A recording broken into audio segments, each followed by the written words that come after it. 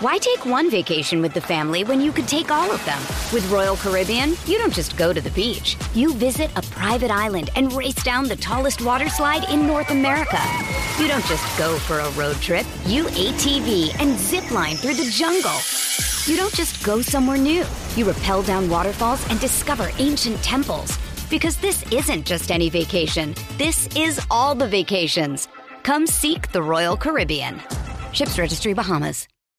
When you need mealtime inspiration, it's worth shopping Kroger, where you'll find over 30,000 mouth-watering choices that excite your inner foodie. And no matter what tasty choice you make, you'll enjoy our everyday low prices, plus extra ways to save, like digital coupons worth over $600 each week. You can also save up to $1 off per gallon at the pump with fuel points. More savings and more inspiring flavors make shopping Kroger worth it every time. Kroger, fresh for everyone. Fuel restrictions apply.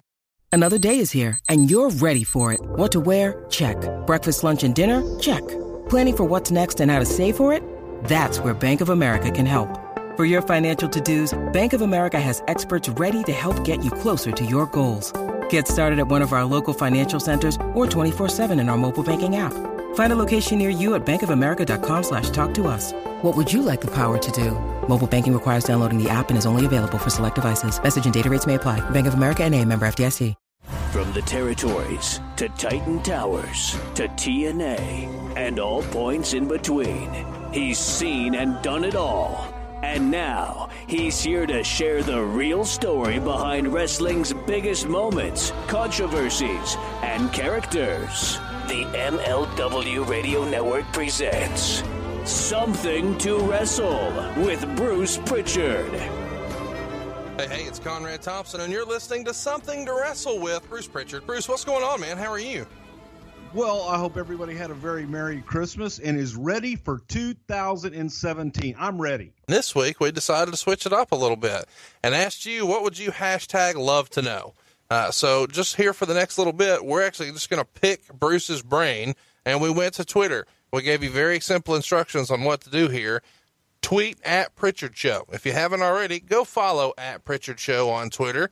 And then if you would just tweet your question using hashtag love to know, we would do kind of a rapid fire Q&A with Bruce this week.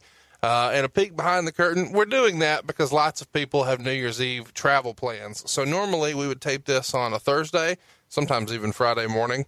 We're taping this on a Tuesday afternoon, so everybody can kind of get where they need to be for this weekend when Alabama wins the college football playoff. Roll Tide. So let's go ahead and get right into Twitter, but it wouldn't be us if I didn't yell, what happened when? And why was it decided to have the Royal Rumble winner face the champ at Mania? That question comes to us from Alan Foster on Twitter. Bruce, I don't remember. Originally, of course, the early Royal Rumbles, it was just a match, you had a winner, and that was it. When did the consequence become, okay, you're number one contender, and you get it at Mania? Do you remember whose idea that was and how that came about? This is going to sound like just a humble brag if you just keep asking me kind of this kind of shit. It was actually my idea, and it was the way to give the Royal Rumble a little bit of meaning. For years, the Rumble was used as kind of like the King of the Ring, another way to almost like a championship in a way. Right. The winner of the Royal Rumble had bragging rights, and I thought that the idea could be why not have it be for something, and that something be a shot at the WWF Championship. And the first year that we did it was right before WrestleMania 9 with Yokozuna winning, and that honor going to him to face Bret Hart at WrestleMania. It was a good idea. You mentioned it, so let's shift gears. And you're going to notice, guys, we're not going to go long in the tooth on any of these. We're trying to get to as many of your questions as possible. We won't get to them all. We will do this again someday, depending on, how we like this at the end. DJ Lewis on Twitter wants to know, why was the King of the Ring canceled as an annual pay-per-view? Vince didn't like it. It was probably our lowest as far as sales throughout the year, which is crazy because in territorial days, the summer months were the money months. Right. And for the WWF, the summer months were usually our slower months, but the pay-per-views in the summer didn't do all that well. And King of the Ring wasn't a large grossing pay-per-view, and Vince wasn't really crazy about it after a while and decided to change it up some. We're going to delve into some rumor and innuendo here. Matt Davis on Twitter wants to know more about the alleged quote-unquote list from 1992 of new potential faces of the WWF, eventually chosen to be Bret. So he's referencing the transition period here when we're moving away from Hogan, and we're going to try to select somebody else to kind of be the face of the company. Do you remember there being such a list of guys? No, there was no list. It was simply a move at the time to kind of skew younger. Ric Flair was a champion, and business was down, and Vince was looking for something new and something fresh, and wanted to move in a different direction. And Bret Hart got the nod due to Bret's popularity, especially internationally. So Bret got the nod. Let's try him as a champion and see how he does domestically and everywhere else. Alan Foster on Twitter wants to know, was Jeff Jarrett always supposed to be caught not singing in the storyline? Yes, that was the idea, and it was going to be revealed, and we actually had recorded a music video with Road Dogg singing the song, because Road Dogg is the one who actually sang, "Spend my days working hard on the go, but the hands on the clock keep spinning too slow. I can't wait to be alone with my baby tonight." And the idea was simply one that Jeff had used Road Dogg and had stolen this song, and that it would all come out that Jeff was a phony and didn't actually sing the song. And set up a feud between them. I'm sorry? And set up a feud between them. And set up a feud between them, yes. Darren Cavanaugh on Twitter wants to know, what was the most difficult stunt to bring together? Like Boss Man at WrestleMania 15, the Taker casket at Royal Rumble 98, etc. Wow. When you talk stunts, that is in and of itself, that's a podcast. I would have to say, in the stunt world, and see, I look at stunts in a different way than what you do. Having to pull off putting a ring on Wall Street and finding out on a Thursday that he being Vince, wanted to put a ring on Wall Street in front of the New York Stock Exchange when the WWF was going public. Well, they'd gone public on NASDAQ, and when they moved to the New York Stock Exchange, but that was probably the most difficult. In a few days, Wall Street had never been closed down ever in the history of Wall Street, and we closed it down at noon on a Tuesday or Wednesday afternoon, and all of the other things that went into pulling that off. Take a time out. We're going to go into that when we talk about the WWF going public, even though that's a separate story. We'll fit it in there. That is a great topic now that we've kind of scratched the surface. See, that's a prelude to that, but that was without a doubt the most difficult stunt when we used to stunt stuff. That was crazy. The anti-fascist on Twitter wants to know, was there ever any interest in bringing in the Great Muta in the late 80s or early 90s? There was interest, and Pat Patterson and I went to I guess they were still NWA at the time. They might have been WW or WCW at the time. I don't know. When Muta was there with Terry Funk and Gary Hart was managing Muta. 89. That was WCW.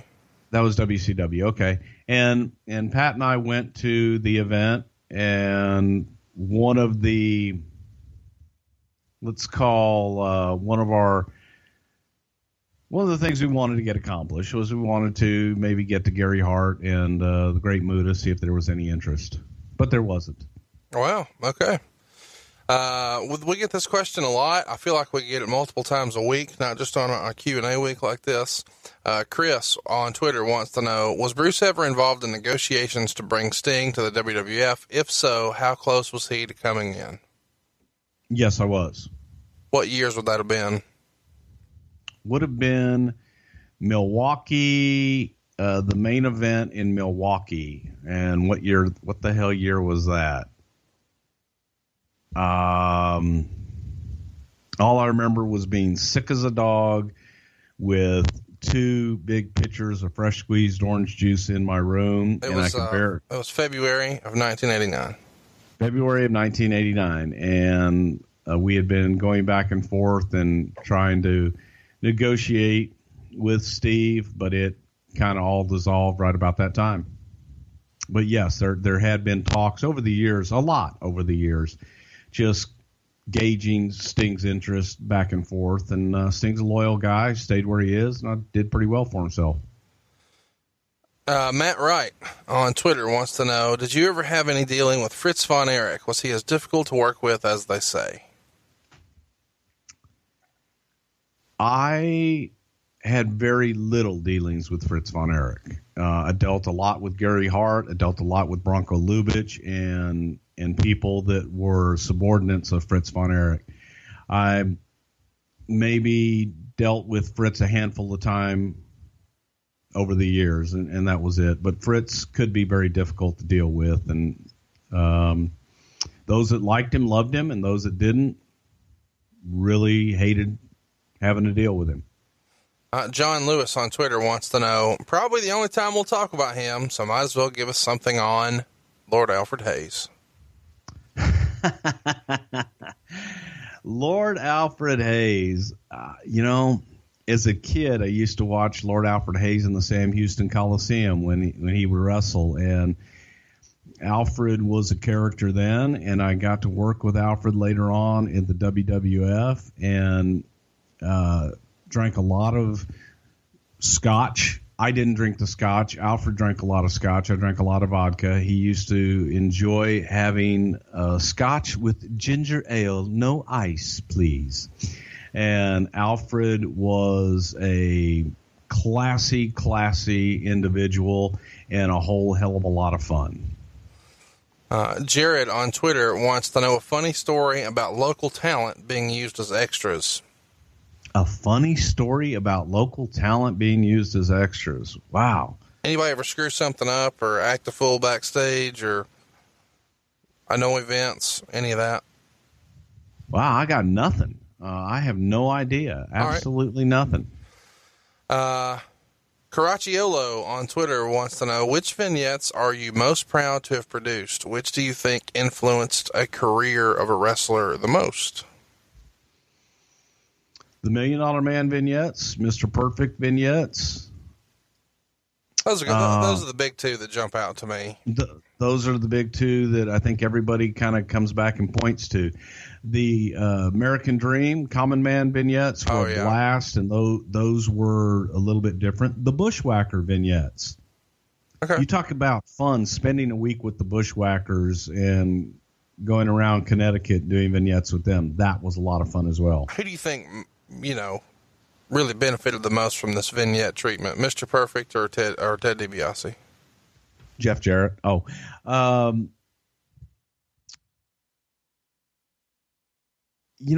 in different ways. I would have to say probably DiBiase more than Perfect even. I don't think there's a wrong answer. Monsta on Twitter wants to know, were there any backstage problems between Randy Savage and Bad News Brown back in 89?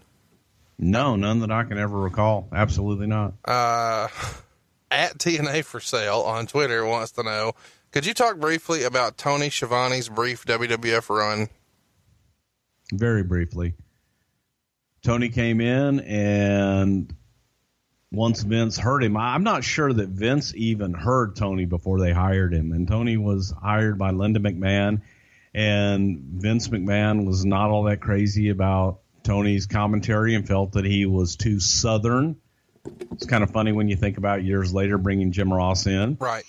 But Vince wasn't a big fan, and actually I had a good time with Tony when Tony first came in. So I enjoyed Tony's commentary. I thought he was a good play-by-play guy, but he was there for a cup of coffee, if you will. That SummerSlam where he does commentary is still fun to watch. It just feels different with him calling it.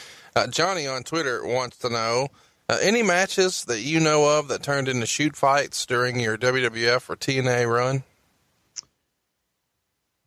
Well, the famous one, I guess, would be the Acolytes and the Public Enemy. Yeah. But normally a shoot fight, they're very quick and over pretty quickly, so there's not really much to them. But as far as something in the ring that didn't go as planned, that would have to be the APA and Public Enemy. We'll circle back to that. We've got another follow-up question somewhere in my notes here. Uncle Will on Twitter wants to know, besides Warrior, who did you and Pat suggest to Vince take the throne from Hulk? Was Sid really considered? I don't know that you know this, Bruce, but there is a big legend online that supposedly, if you believe all the rumor and innuendo, as we like to say here on the show, Sid was approached with the opportunity to be the next Hulk Hogan, but turned it down, saying he really preferred to work as a heel, which I found ridiculous. There's no way anybody turns down the opportunity to be the next Hulk Hogan. But you were there. What's real, and who else was on that list besides Warrior at the time? So this is pre-Bret Hart, the question we just covered a few minutes ago. Well, God, Sid was absolutely considered, and he had the look, he had the intensity, could cut a promo.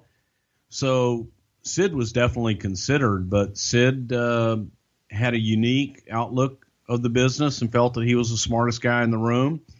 And it is true that Sid felt he was much stronger as a heel. Well, no doubt, but are you saying he turned down the opportunity to be the top guy and have Hulk Hogan money because he wanted to be the bad guy? I think Sid felt in his way that being a heel that he would get Hulk Hogan money and make Hulk Hogan money. How'd that work out? Well, I think we all know how that worked out. And then of course there's softball season too. There you go. Throws a wrench into everything. Jake Long on Twitter wants to know, Bruce, what's the worst gimmick that was actually used during your time in the WWF? This is a deep subject right here because you guys cranked out a lot of shit. The worst. I'm going to give that one to Friar Ferguson. Wow. The Mad Monk. Mike Shaw, who was Norman the Lunatic, who was Muckin Singh, ended up being Bastion Booger. But Friar Ferguson, the Mad Monk, had to be at the top of the shit list. And there's a lot that goes on that shit list. And that's a whole show. We will put bad gimmicks on a poll at some point in the future. Jim Hall on Twitter wants to know, why do some wrestlers wet their hair? Is it supposed to look like sweat, oil? I always thought it was strange. Well, it is strange, but I guess it gives them a cool look. That's about the best. That's about the best explanation I can give. Hell, I used to do it sometimes, so I couldn't tell you why, other than your hair was going to get wet and messed up anyway. Let's just go ahead and start it out that way. AJ Styles is maybe the exception to that rule with a little bit of longer hair. He doesn't wet it. No, he doesn't. Brock Wilson on Twitter wants to know, best working punch. I think Goldust had one of the best. Wow, that's a hell of a question. Terry Funk? Jerry Lawler had a good one. Jerry Lawler had a great one. Jerry's wasn't a working punch, though. Hurt like hell. Jerry, as a matter of fact, Eddie Gilbert used to call it in the ring. Here comes the Memphis Punch. And God, it hurt like hell. Chris Hassan on Twitter wants to know, I can't think of a question, so I just want to hear Jim Cornette, Vince, Pat, Savage, and Jerry Jarrett order lunch. God damn, I want a double cheeseburger, extra cheese, double onion, extra mayonnaise, motherfucker. And Mr. McMahon, could I get your order as well? God damn, pal. Turkey, onion, extra onion. God damn. Good call, Corny. Mustard on whole wheat. And Mr. Patterson? I don't give a fuck. If you got the Italian sub, put a lot of the oil and the vinegar on it. And Mr. Savage? What was that you were having? Yeah, brother. Dig it. Give me what he had. Yeah. All right. And a cup of coffee. Yeah. Mr. Mr. Rhodes, I didn't see you arriving here at the table. As you pull up a chair here, what would you like for lunch, sir? Baby, they got in that nice little pepperoni pizza with a little extra pig snout on the side, baby. Make it a little funky in there with with that extra cheese and shit in it on there. Thank you, baby. I love you, darling. Mr. Funk, you may have ridden here with Mr. Rhodes. What would you like? I'd like a couple of eggs over easy, you sorry bastard. Your mother's a whore. This is getting off the rails here, Mr. Piper, but what would you like? Well, son, there was that I saw down there the other day. I like some pasta. Well, go ahead and ask just some marinara, mix it all up in there good. Extra garlic. And last but certainly not least, I don't know, Mr. Jarrett, do you have an idea what you'd like to have? Well, you take some of the chicken, and you take some walnut, and you chop them with the grapes, and then, and you mayonnaise and you mix, and salt and the pepper and, chicken salad, Dominic on Twitter wants to know, what's the reason why Brian Clark left the WWF in August 95? Is it not getting a big push or just personal issues? August of 95. Was that the Atom Bomb time during that time? I assume. It had run its course. I mean, there wasn't, Brian was a big guy, had the look. Man, he was another one. If you were to design a wrestler, if you will, Brian Clark and that Atom Bomb gimmick, and maybe not the Atom Bomb gimmick, but it was what it was, had a great look. It's just that damn bell had to ring eventually, and he wasn't the greatest in the ring. He was missing it. He had a great look. He wasn't bad in the ring. It wasn't bad on promos either. It just was missing it. It's just a shame, that it didn't work after he feuded with Kwong. Another quick question. Who the hell's Kwong? You mean Kwang? Whatever. You goddamn ignorant hillbilly. Yeah. Don't you love it when an ignorant Texan calls an ignorant Alabamian an ignorant hillbilly? Kwang. Either way, it's the shits, no matter how you pronounce it. Let's get to, I don't remember who asked this one. What the heck was the Warrior bleeding during the Papa Shango promo? I wasn't there, but it was purple ooze or green ooze. Okay. Just ooze special effects bullshit from Dr. Paint, who was the special effects guy at the time. That was his name, Dr. Paint. Here's what I like. I like that before you gave us that detail, you thought we would just run on down to the Walmart and say, hey, where's the purple ooze? Like that's a fucking thing. Thanks for saying Dr. Paint and qualifying it. Brad Stutz. It's not a thing? Wow. God damn, pal, just give me some of that fucking ooze. Green, purple ooze. God damn. The voodoo ooze. Brad Stutz on Twitter wants to know, do you have any surprising things that almost happened but fell through, such as Hogan to the WWF in 97 and others we've never heard about? That's not voodoo ooze, you idiot. Oh, I'm sorry. I was still on the last Rather than go through a lot of them, give us one thing that almost happened but fell through. Why take one vacation with the family when you could take all of them? With Royal Caribbean, you don't just go to the beach. You visit a private island and race down the tallest water slide in North America. You don't just go for a road trip. You ATV and zip line through the jungle. You don't just go somewhere new. You rappel down waterfalls and discover ancient temples. Because this isn't just any vacation. This is all the vacations. Come seek the Royal Caribbean. Ships Registry, Bahamas. Hey, it's Kaylee Cuoco for Priceline. Ready to go to your happy place for a happy price? Well, why didn't you say so? Just download the Priceline app right now and save up to 60% on hotels. So whether it's Cousin Kevin's Kazoo Concert in Kansas City, go Kevin, or Becky's Bachelorette Bash in Bermuda, you never have to miss a trip ever again. So download the Priceline app today. Your savings are waiting. Go to your happy place for a happy price. Go to your happy price, Priceline. Wow. There's so many. Here's one that I really wanted to happen that didn't happen. that I felt would have been huge at the time. And this is when Hulk was in the WWF. He was working a program with Vince. We had done the Mr. America thing where Hulk was wearing a mask. He was feuding with Vince. Everybody knew it was Hulk, but he was under a mask, so you really didn't know for sure. It was just an old school wrestling angle gimmick.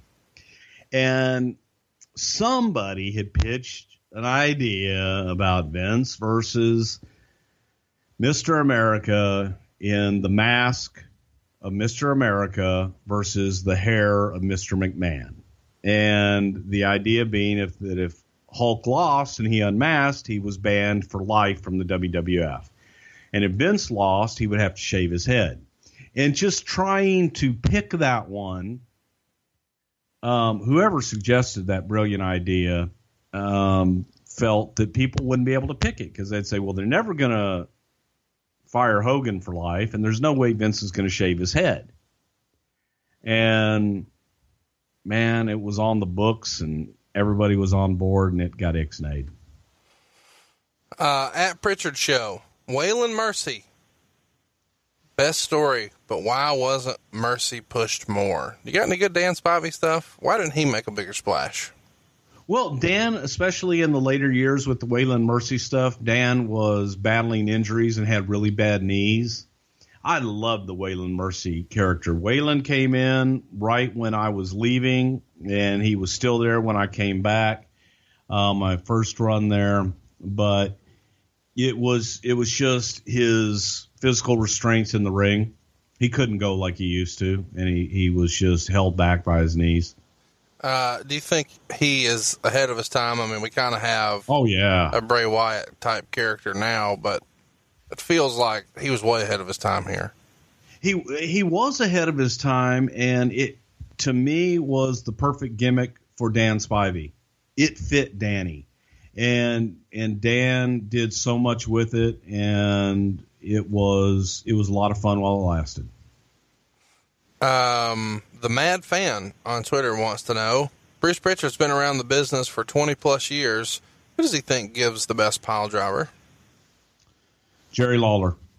Hard to argue. Or Terry Funk. Or who? I just think it's funny that they both have the best punch and the best working the best punch and pile driver. Well, they're both great workers, we'll tell you. I'm not arguing. No, so is Lawler. I'm not going to knock Lawler. Sean Wolford on Twitter wants to know, what was the biggest or hardest bump that Brother Love ever took in or out of the ring? Ultimate Warrior. Everything he gave me hurt. His clotheslines sucked. They hurt like hell. He broke my neck. His shoulder tackle hurt like hell. His splash hurt like hell. And I kid you not, this is not an exaggeration or anything. Him just talking to you and grabbing the microphone and grabbing my hand holding the microphone hurt like hell. He didn't know how to work. So anything that the Ultimate Warrior gave you. Jason on Twitter wants to know, what happens when a wrestler / talent gets behind the curtain after a match or segment?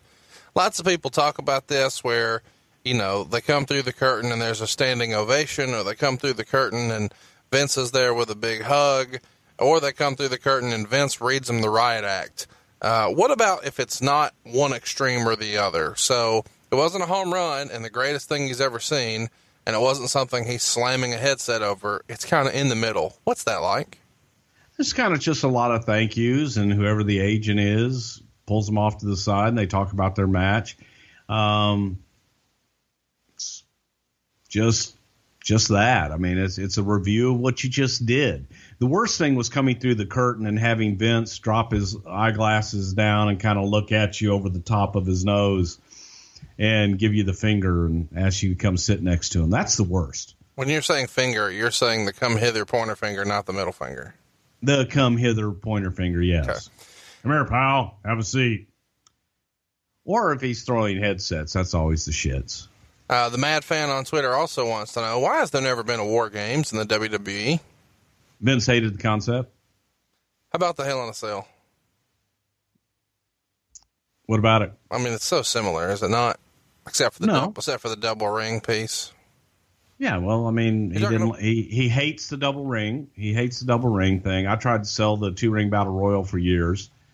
He hated the double ring thing. He didn't like the guys going in at intermittent times and in the way that it was always done with the heels, having the favor in the baby faces. But then you fast forward to Elimination Chamber. I was fixing to say, like, what's the big? It feels like Hell in a Cell and Elimination Chamber are just the bastard children of the War Games. They are, but it was just one of those things. It was WCW creation, and he didn't care for it. That's what he wanted to hear. John on Twitter wants to know, what was your favorite signing during the Monday Night Wars, and who was the one wrestler you wished you could have kept? Probably my favorite. My favorite is Eddie Guerrero. But also I got to throw Chris Jericho into that as well. And who do you wish you could have kept? I wish that we could have kept at the very beginning. I wish we could have kept Razor. I think everybody agrees with that.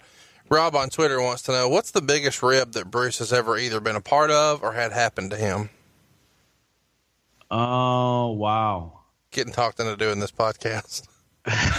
That's the biggest rib that I've ever been a part of. I tell you, one of the funniest was Jerry. This is going to require a story. So Jerry Jarrett makes the comment one time, "I've never been ribbed." Now, he made this comment to myself and to Pat Patterson. And the uproar from that, like, okay, you've been in this business your whole life and your mom was in the business and so on and so forth, and you say you have never been. I've never been. No one has ever ribbed me. So it might have been made known to folks, hey, guys, good to know. Jerry Jarrett has never been ribbed. So the race was on, and that particular day or evening, we were in a small high school gym doing TV. It was not in the best of times. And Vince's office was a coach's office, and the desk in the office was bolted to the floor. You could not move it. It was drilled in and bolted to the floor.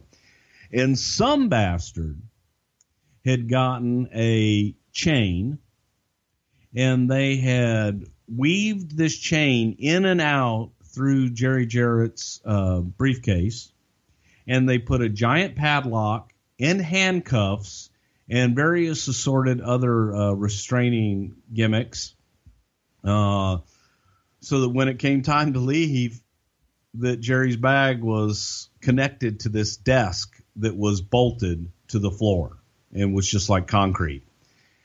And instead of, okay, haha, hey, good rib, all right, let's go find the bolt cutters, Jerry summons the police. Oh, my gosh. I kid you not. He got a cop and said, well, there's vandalism, and it happened in Mr. McMahon's office. Why, can you believe someone coming in here and then they did this? So they went to get the bolt cutters, and of course the cop thought it was one of the funniest things he had ever seen. But they go to get bolt cutters, and the chain was too big for the bolt cutters. In addition to the chain being too big for the bolt cutters, the padlock was too big for the bolt cutters. So they had to find a technician in the building, and they had to get a guy with a saw and so on and so forth. And then people started doing investigations. But it was kind of one of those that you had to be there, but it was a statement, I have never been ribbed. And then that night for some bastard to rib him. And for the record, I had absolutely nothing to do with it. Don't cough anybody's name into the microphone. Their kid. Chris on Twitter wants to know, what was the most bizarre gift that a fan gave you? Probably a handmade ashtray with a with a rolling station and a place to put your pot. Okay. It was incredible, and I kept it until I got married. They knew you well. David, it was, and I know it probably doesn't sound, but it was insane. It was huge, and it was handmade and fire kiln. I mean, it was glazed, and it was incredible. I was proud of it. I thought it was pretty cool. David on Twitter wants to know, Bruce, do you have any stories about your appearance on the October 97 Michinoku Pro Show in Japan with The Undertaker? None I can tell. I just, it was interesting being in Sumo Hall. The dressing rooms were not really dressing rooms. They were just large rooms. They didn't have American or Western bathrooms. So that's always a lot of fun in Japan. It's a hole in the floor, right? It's a hole in the floor, yes. But it was a neat time because of the history of Sumo Hall and being in Japan and just being with Taker, and it was interesting to say the least. Cleveland fan on Twitter wants to know, we got this one a lot, by the way, Bruce. Who was supposed to be behind GTV, and why did it just fade away? Goldust, and Goldust kind of flaked out, and so then we were stuck with this GTV angle and had nobody to pin it on. What was the payoff supposed to be originally? That he had been recording all this stuff, and that he had dirt on all these people. And who would he feud with though because of it? Like, what was the big? I want to say Val Venus at the time. Okay, it was a Russo creation. We got a couple. I'm not saying that in a bad way. No. It was actually a neat little gimmick. But it didn't get any payoff because Dustin was having personal issues at the time. Mr. Ooh La La on Twitter wants to know, what is your favorite angle or gimmick that was on the table, but Vince ended up nixing at the last minute? Besides Bobby Heenan Jr.? Yeah. Wow. I don't really, I don't really know. There were a few that you kind of figure, hey, this would be great in your head. You're thinking about it, but in practicality, they never work out. I don't really remember. I to say off the top of my head, I don't really have one. Russatano on Twitter wants to know, Bruce, what are the top 3 Vince McMahon backstage meltdowns you've witnessed? We got lots of questions about Vince melting down and him just going off tantrums and whatnot. What was the top one? What were the top 3? Have you ever seen it? Which one stands out the most? Any variation of that? If you don't have 3 and you just want to list one, that's cool. Have I ever seen a Vince McMahon meltdown? I'm the subject of 90% of his best meltdowns. I'm probably what caused most of them. The best one I won't tell, because when we do, if they ever pick and we ever put him back on a poll, Bill Goldberg is probably my favorite meltdown. Give me one that we won't do long form one day. We won't do long form one day. Good God. Again, geez, there are so many. The best stuff was, I was sitting ringside with Vince in the Manhattan Center, and I was producing commentary. So I had a headset and I could talk to each of the announcers individually. So I could speak to Vince, and he's the only one that can hear me, and I override everything in his ear. So as you're going into a commercial break, I would tell Vince, I would say, okay, we're going into commercial. I want you to throw to this package. And he would then know that when he gets a count from Kevin Dunn in his ear, he knows what package he's going to throw to, and he knows where he's going. In addition to that, I would write on a note card, throw to such and such, throw to WrestleMania promo. Let's say that. And I would write that on a card as a reinforcement, give it to him. So you're saying it and handing it to him. So I'm saying it in his ear. And by the way, I'm sitting right next to him. So I'm saying it in his ear, and I am holding a note in front of his run sheet so that the only thing he can see in front of him is his monitor and my note. Yeah. And he's talking, and he's not throwing to what I want him to throw to. And I've got Kevin Dunn in my ear going, God damn it, Bruce, get him to throw. And I'm nudging him with my elbow, and he's looking at me and he's staring at me, and I'm pushing down on my microphone, throw to the WrestleMania package. And he's not doing it. And I've got a card in my hand that says throw to the WrestleMania package. And he doesn't do it. And finally, Kevin just goes to it. Because fuck it, he ain't going to do it. He's, we got to go. We got to go to the package. We got to go to commercial.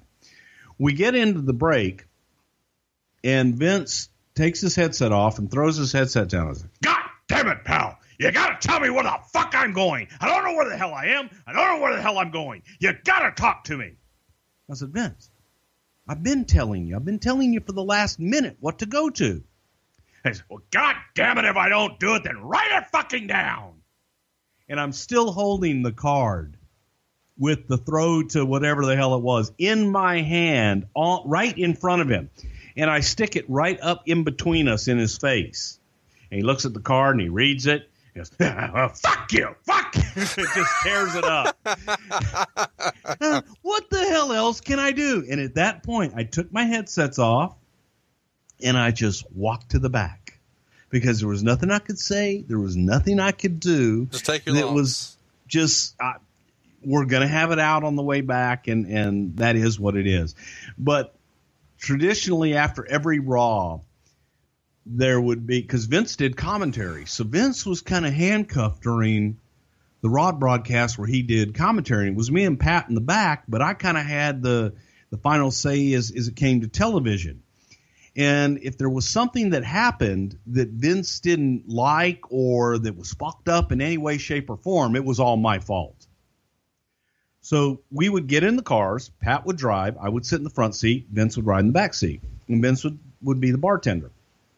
And we would argue so much that Pat would pull over in wherever the hell we were and just pull into the first bar he saw. He would get out of the car, go to the other end of the bar, and we would come down and sit with him. He goes, no, you guys go down to the other end. When you're done arguing, then we get back in the car and go, fuck you both.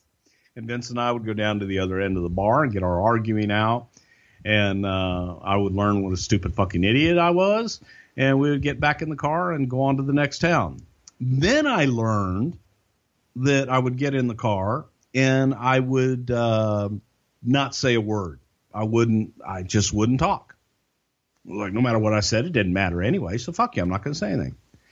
And then they started calling me Pout Boy. But there was a point when you reach about your 14th beer of being silent and being called Pout Boy that you explode. So they kind of knew when I hit about number 12, 13, 14, Mount Vesuvius was coming, and then I would explode. Gary on Twitter wants to know, what was the plan for the Blue Meanie and Stevie Richards and their version of the Blair Witch Project? There was no plan. It was a one-off deal. Jesse on Twitter wants to know, hey guys, who pitched the Mountie originally? And can you please karaoke it for us, Bruce? I don't even know it to karaoke it. How the hell does it go? I don't know, but I'm the Mountie. Who pitched the Mountie? And there were rumors that this character got some heat with the real legit Mounties. The character definitely got heat with the legit Royal Mounted Canadian Police. I think that's it. RMCP. And yeah, they didn't like it at all. We couldn't do the Mountie in Canada. So it got heat everywhere it went. I want to say that it was Pat's idea, but I'd be lying if I said I knew for sure.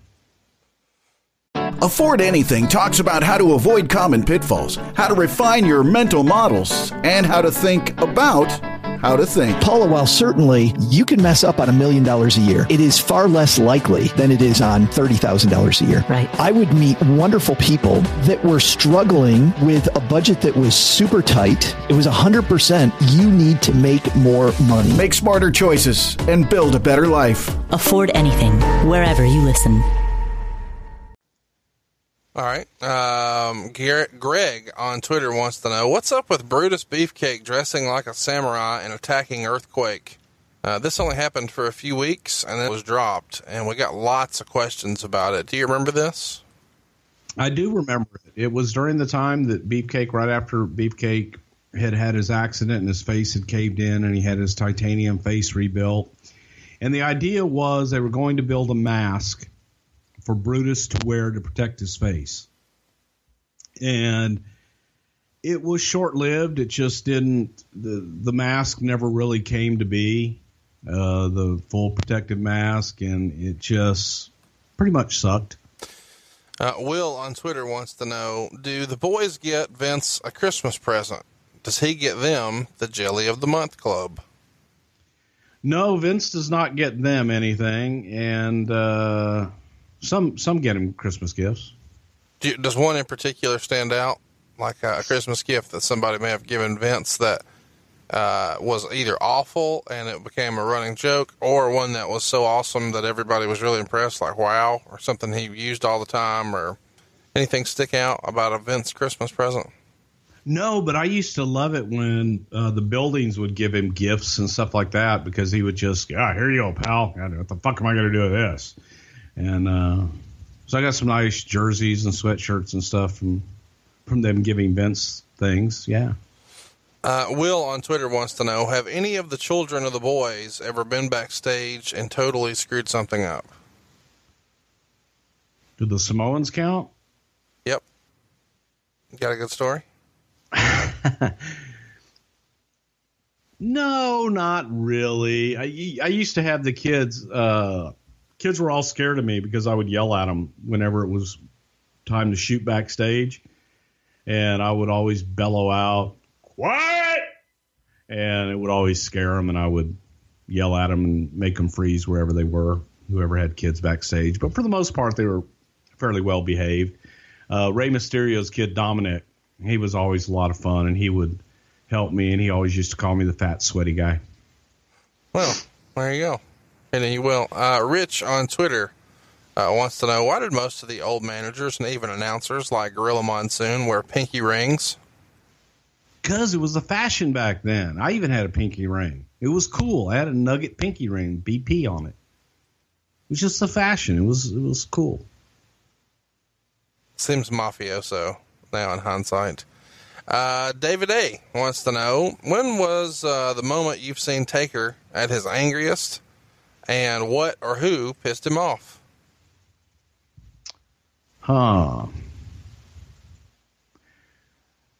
Angriest.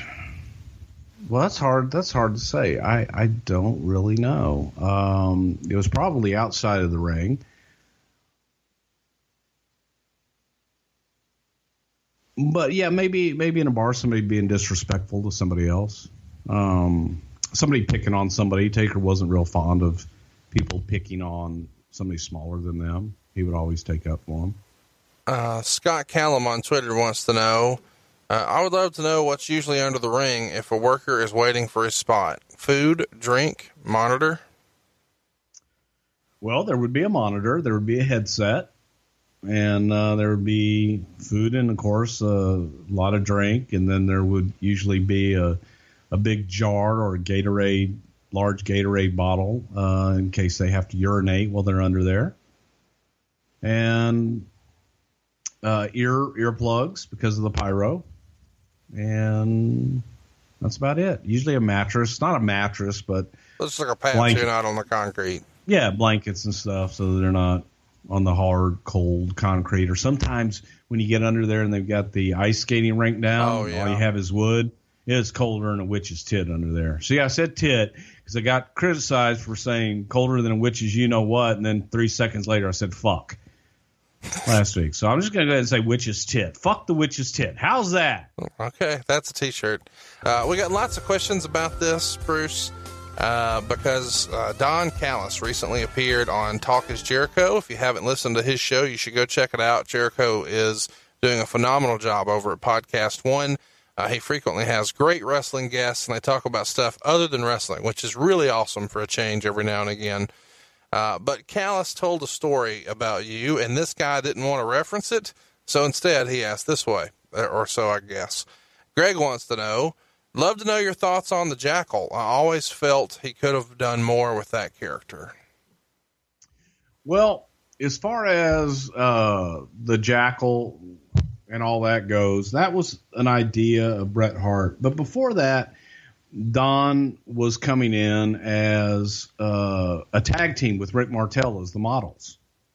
And they came in, and Rick at the last minute kind of flaked out, and Rick went to WCW, and there was really no tag team. And since Rick had been the model, to bring Callis in as a model at that point didn't really make any sense. The tag team worked, but the single thing didn't work. And then Bret Hart had an idea to do this Truth Commission thing with a friend of his from South Africa. And that didn't work out. And Bret says, well, hey, what about Don Callis? And Vince wasn't really high on Callis at the time. He liked the model idea and was doing that for Rick Martel. When that didn't work out, he just didn't see a whole lot in Don. And Don was a good worker, and Don was a good stick man, had a good promo. But it was the whole Truth Commission thing was a disaster. It wasn't real. It didn't feel real. It was a bunch of guys that Bret wanted to bring in at the time. And this was his idea. And it was during the time that Vince had told Bret, we really want your ideas. We want you to help. And goddamn, pal. And this was Bret's first big idea to bring guys in and do something with. And Vince wanted to get behind it and do it. Don tells a story in there that you ultimately let him go, and said that you were letting him go when he pressed you. You said something along the lines of, you've gotten yourself over at the expense of the talent, and that nobody wants to work with you. Something along those lines. I'm paraphrasing. Do you have anything you can elaborate on there? I don't remember that. I just remember that at the time, he was probably the most expendable of the group. And Vince wasn't high on his work and didn't want to use him as a worker, and only saw him as a mouthpiece, but felt that he took away from the talent that he was managing as a mouthpiece and trying to get himself over versus getting his talent over. You took a little bit of heat online for that. Not a lot, but a little bit, because people felt like it was you personally letting him go, or you personally not being a fan of his work, or you personally thinking that he was getting himself over. You're kind of handing the heat baton right there to Vince McMahon. Is it fair to say that was a Vince call and you were just the messenger, so to speak? Here's what I love, okay, is when it's the age-old adage, when it's great news and when it's good, by God, Vince is a genius. When it's bad, Bruce is a fucking asshole and a dumbass. And so for the same people that we'll talk about, oh, well, you know what? Pritchard's a kiss ass and he has no credibility. He's just there to be a yes man for Vince, this, that, and the other thing. And then you fire guys. But if they don't get over, or if they get fired or let go, well, that Pritchard buried me. If I'm just a yes man, right, if I have no influence, if I'm no good at what I do or anything else, then what does my word burying you, how does that have any bearing on anything? So you can't have it both ways. Being in talent relations, as I've said before, is, man, that's the heat position. And I was in the heat position for 22 plus years in WWE. I was in the heat position at TNA, and there's no love lost there. I mean, you're the guy that hires and fires people. You're the hero when you're hiring them, and you're the zero when you're firing them. But somebody has to do it. That was my job. It's what I had to do. I had to carry the message. Sometimes it was my decision. A lot of times it was other people's decision, but I'm the one that had to deliver the news. Tried to do it as nice as I could. Sometimes, I probably could have been nicer, and that's on me. But you can't have it both ways. Either I'm just a yes man and I have no power at all, or I'm the guy that buried you and derailed your career. Specifically with the Jackal, your call or Vince's call to let him go? Oh God, that was probably Vince's call. Right. And the reason I say that is because that whole angle and that whole idea had come from Brett, and it just didn't work out. And he tried to make it work. And I think Brett was gone by then as well. But it was one of those things that Vince wanted to try and make work. And yeah, unfortunately, it just didn't work out. Kevin on Twitter wants to know, was Hogan Warrior 2 ever considered for WrestleMania 7? Why or why not? No, because Vince didn't like babyface matches and didn't feel that Hogan Warrior 1 was a big success. All right. Mike on Twitter wants to know, and he asked a question we got a lot. What was the original plan when Vince's limo blew up? How was that supposed to end? A funeral. Vince dies. He's dead. You know what? The original plan was simply a way to get Vince off of TV. As crazy as that sounds, that was the original plan. It was simply, well, I wouldn't be on TV if I was dead. So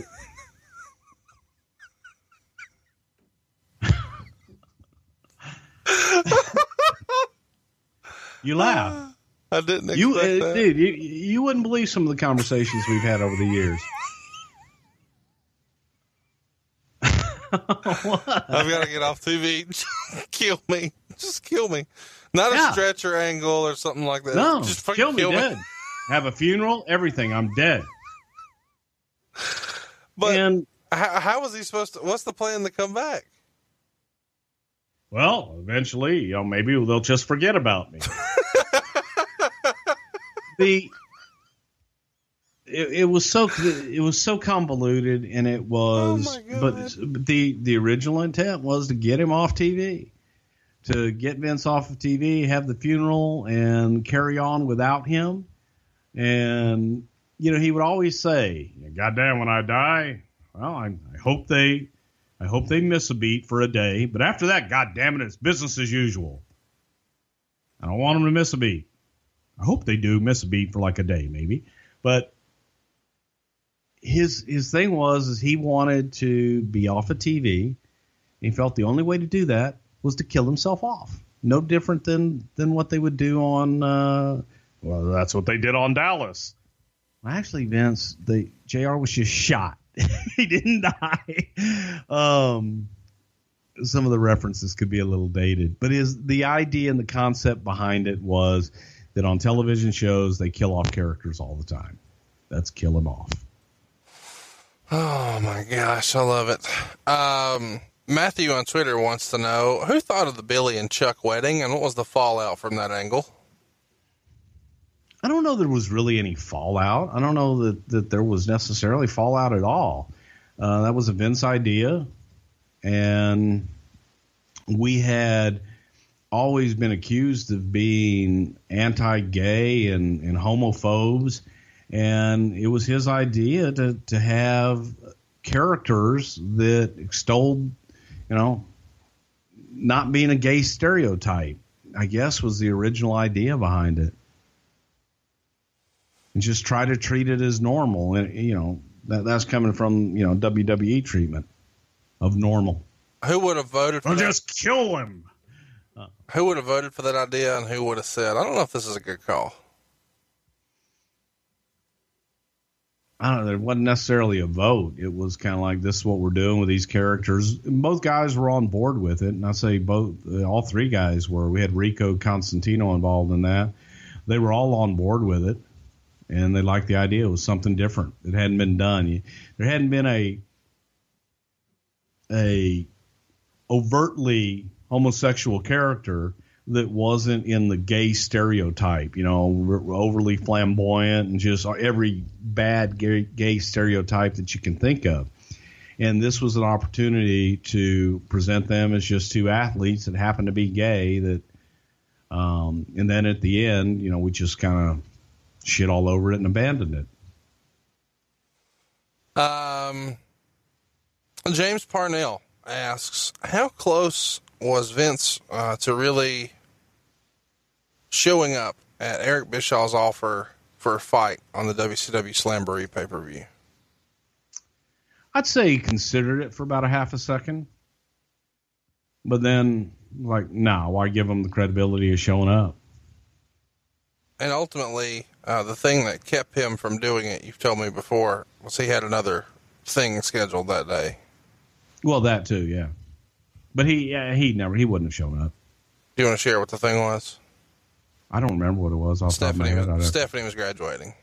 Oh, the little thing. Yeah. So you've told, I could be wrong. Yeah. I would have to look it up, but ask me here. I can't tell you exactly where the hell the guy was on that day. Okay. I do remember, but also when you say, did he consider it? Yes, he considered it. Yes. We even discussed it with attorneys and what would happen if, but it was never, I don't think it was ever seriously considered.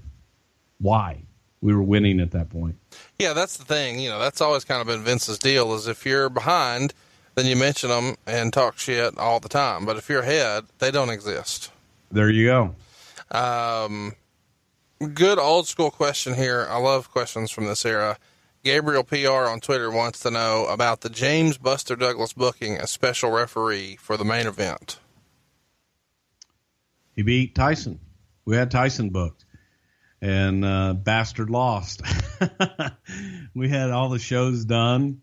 We had even recorded the voiceovers talking about Tyson retaining his title in Japan against James Buster Douglas.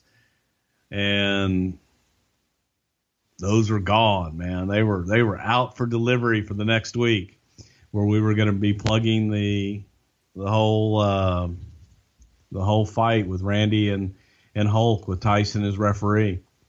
And that night I get a phone call. I was in Houston, and I get a phone call. He lost. I'm like, who? My first weekend off in forever. Right. And I'm like, who? Tyson. He lost. I'm like, fuck you. Who the hell did he fight? Who did he lose to? I didn't even know who Buster Douglas was. Most people didn't. And called Vince. He was like, hang on, pal. I'm on the other line with Tokyo. And he was talking to Don King on the other line, and Tyson pulled out. There was about a day or two that Tyson was still going to make it and still do the referee gig. And then he said no, he wouldn't do it. So hang on. You guys would have still used him even though he lost? The pivot, he was still the biggest name in boxing. Oh, for sure. But I guess what I'm getting at is the pivot wasn't on your end. It was on his end. Correct. Wow. That's interesting to me. I would have never imagined that was the way that goes down. Yeah. And so, Basil DeVito, I believe, is the one that reached out to Buster's management, and he was right there when he landed in the U.S., and we signed him up. Wow, that's amazing. I don't know why that fascinates me, but I just never would have imagined that. DJ Lewis, man, he was bringing the heat on some good questions this week. He on Twitter wants to know, what did the WWE think when Road Dogg and Billy Gunn formed VKM and TNA and started calling out Triple H and Shawn Michaels by their real names? Do you remember that? Vaguely. We weren't paying any attention to TNA at that time, and it was like, oh, kind of a giggle. Okay, hey, great. But they didn't have an audience. There wasn't that much to it that it was like, oh my God, someone said that Shawn Michaels' real name is Michael Higginbottom or Paul Levesque. Who cared? I mean, do you remember there being any discussion about, fuck those guys, they're done? Well, how'd that work out for him? Road Dogg's head of creative now and doing great. Couldn't happen to a nicer guy. Which, by the way, just since I don't know when we'll ever talk about him, but we probably will. But you look at Road Dogg and you look at his past and all the different challenges that he's had throughout his life, and now he's on top of the world, heading up creative for WWE. From a wrestling family, great. You had great ideas then, and I'm proud as shit of him and happy as hell for him that he's doing what he's doing now. But it's fascinating to me that there are certain guys that Vince just really appreciates, and I think, respects the work and their work ethic, because they get second chances and they really become really good stories. Great friend of the show, Michael Hayes, has had some challenges in his life, and he's been there forever. I mean, like a really long time, decades and decades. And now Road Dogg's at the top after, having some personal challenges as well. And I just think it's a testament to Vince being willing to take a chance on a guy and give a guy a second chance. Well, some guys. Well, I'm trying to be positive, but it is what it is. But hey, I mean, seriously, you look at the guys that they have put through rehab numerous times and saved lives. Yeah. And you do have success stories, and you do have a guy like Jesse James who, I could tell you stories that would curl your hair. But at the end of the day, the human being behind that persevered and is a success story. And that's something that should be shouted from the mountaintops. Yeah. And we hope there's more, like that, because there's still some folks out there who are, needing that second chance. DJ Lewis on Twitter, another great question from him. Who played the part of Zach Gowen's mom? And his mother, Mrs. Gowen. Well, there you go. He mentions it because apparently she no-sold the destruction of her son when Brock Lesnar and man, if you have not seen Brock Lesnar destroy Zach Gowen, or that doesn't ring a bell, it is worth throwing in your Google machine. Wow. Wow is right, and trying to console her afterwards and not fully understanding because we asked Zach, it was, hey man, what can you do? And Zach was a player. He was willing to do any and everything. And I don't think anybody anticipated the brutality. Well, we did, but it's another level. If you haven't seen it, it is another level, and you should go see it. It's something else. But Zach's mom especially didn't anticipate it would be as bad as it was. And she was hysterical backstage. I can imagine. It's something else. Let's talk about something fun. Danny on Twitter wants to know, any great Hall of Fame or Mania after party stories? No. Is he the one that mentioned something about Sherry Martel and an after party? Yeah, I didn't know if you wanted to elaborate on that. I don't know what the hell he was talking about. And it's funny because with the WrestleMania parties, there were a group of us that we would make an appearance and get the hell out, because the WrestleMania parties were full of, they were work, but they were also full of the people from the office and advertisers and everybody that you only see one time a year. Right. And that come to the party and act like they drew the house. So for those of us that were there every single week and doing it day in and day out, we had to get up the next day and go produce 2 more days of TV. Right. So staying out at the WrestleMania parties and things like that wasn't necessarily always our gig. I've done a few and had a few good times, but for the most part, I'd like to make an appearance and, smile and wave and get the hell out, because I didn't want to be a part of the craziness. When did they start doing the wristband gimmick for those? Probably 2003, maybe 2003, 2004, in that time frame. It is overrated. As a fan, I was able to tag along with our buddy Rick, and you've heard a lot about these as a fan, and then you go and you're like, okay, got it. Yeah, I mean, it's not what people imagine. Yeah, food's usually good, but I hate waiting in line for a drink. 70 people deep. Yes, and I just didn't want to be around all those people, again, that you only see once a year that are there like they. And you wait an hour for a Jim Beam and Coke. Right.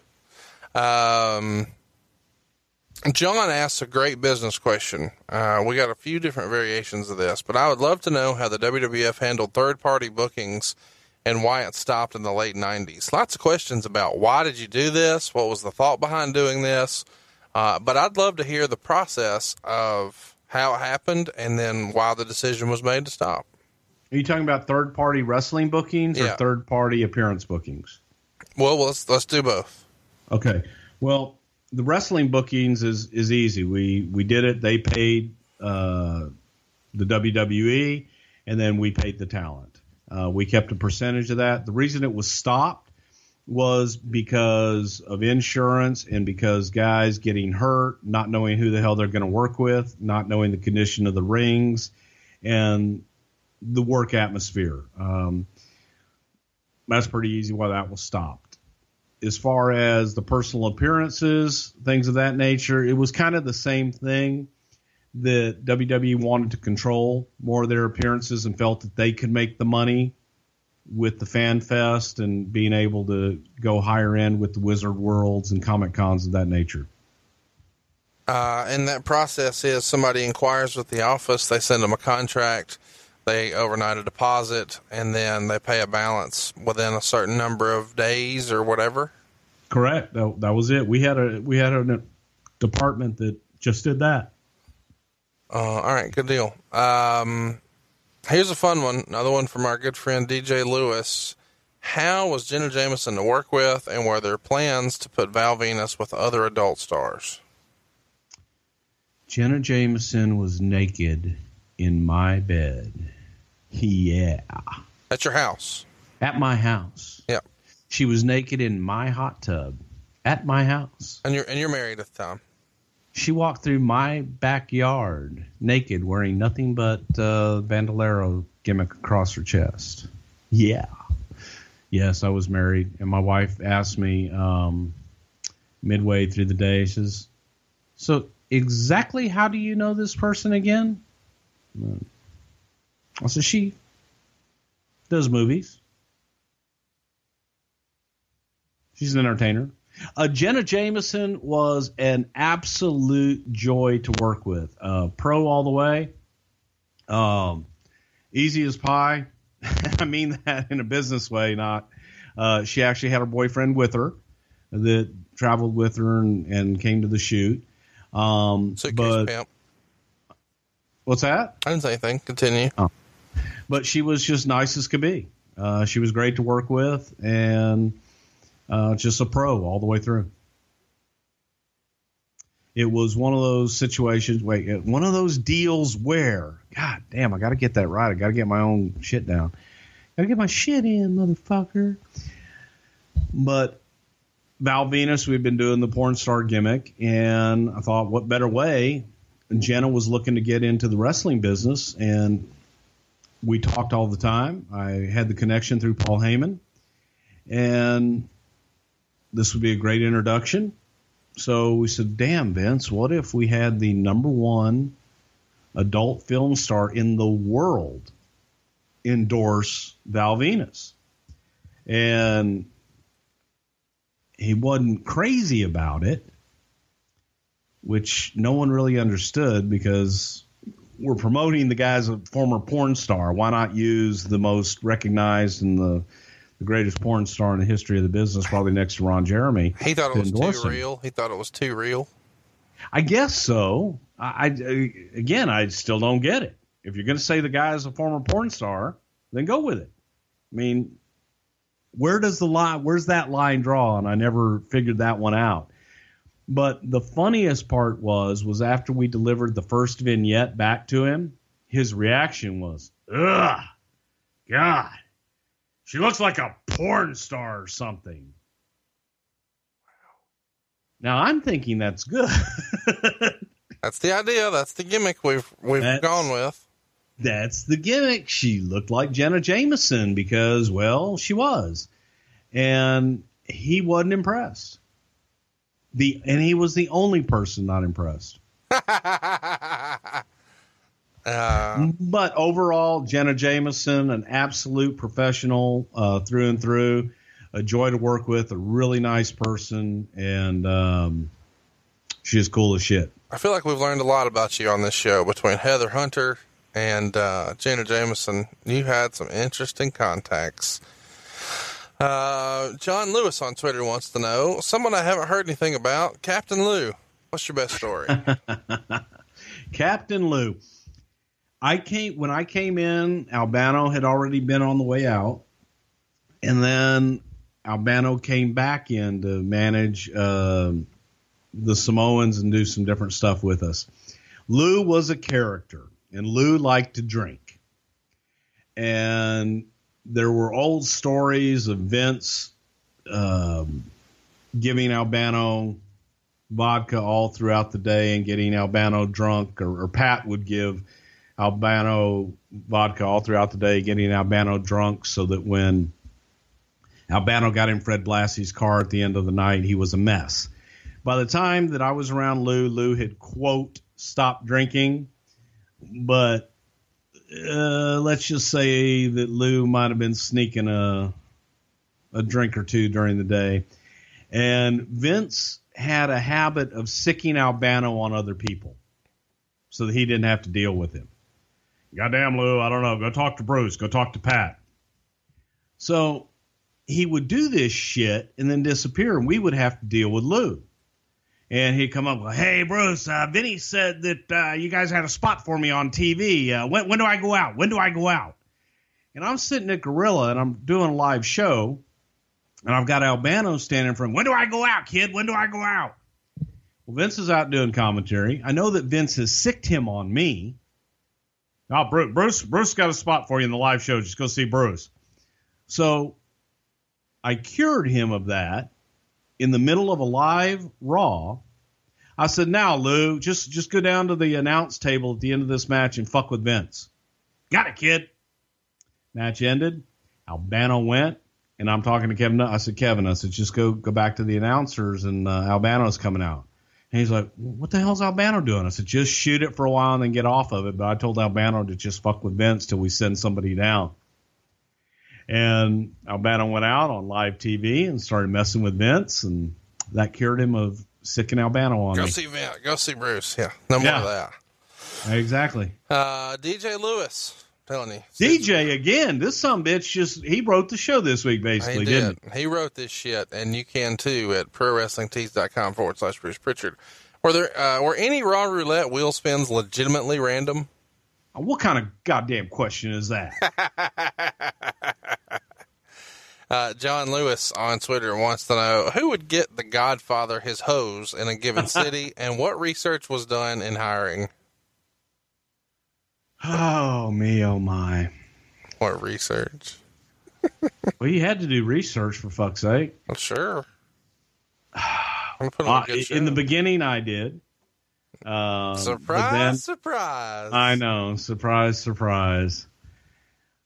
Well, you would make, but then I was able to pass that off to a gentleman by the name of Matt Miller, who now is manager of the building in Cleveland. Great guy. And Matt kind of took those duties over for me, but it was tough. It wasn't as easy, trying to find a hoe in Omaha. That's where we came up with the term Omahos. I think we can do that. What's that? I think find a hoe in Omaha? Yeah. Well, it's a little more difficult than you would think. We all thought this would be a pretty easy, cherry job to find the girls, come out with the Godfather. It wasn't always as easy as it looked. And you would contact local establishments, gentlemen's club establishments, and see who would be interested, and maybe send some of their fine females out to accompany the Godfather on his way to the ring. And from time to time, you might know a hoe or two in a town and say, hey, you want to go to the ring with the Godfather? And that was pretty much it. You might know a hoe or two. Back in the day. I think that could be the line of the show. Here's a fun one. You know a hoe or two? Me personally? You personally? No. No? Mm-mm. No Huntsville hoes? Nope. Okay, well, they were Omaha hoes, so I'll tell just Huntsville hoes, Omaha hoes, you know. Chris Bryan. Anaheim hoes. This is what we do now. Chris Bryan on Twitter. If Bruce's life depended on it, who would he save? The Red Rooster or Jerry Jarrett? I'd kill myself. So if you had to save one of them or kill yourself, you're just going to kill yourself. Fuck it. Okay. Did not expect that answer. Another good question from Chris Bryan. Did the people who did USWA or SMW bookings while in the WWF, let's say Taker, Brett, Shawn, etc., ever say no? Do you ever remember a talent turning down or being, needed to be convinced to do a USWA or SMW shot? Or was everybody kind of good about that? Most everybody was good about it. And as I've talked about on other podcasts, there were even times when guys would volunteer and want to go there and help out. And specifically, you're referencing Triple H to ECW. Yeah. And Taker to ECW. And lots of people call bullshit on that, by the way. Call bullshit on what? That you tried to put it out there that Triple H volunteered to go to ECW. Oh, I'm sorry. Fuck you. I mean, because they all know because they were there. Yes, he did. As a matter of fact, Triple H went out and did the UPW show in California for zero zilch because Taker got hurt one time, and Taker and I were out there for another appearance. And Taker had gallbladder surgery and couldn't do the appearance, couldn't work. And Hunter said, "Hey, man, I'm near there. I can come by and do that if you want me to."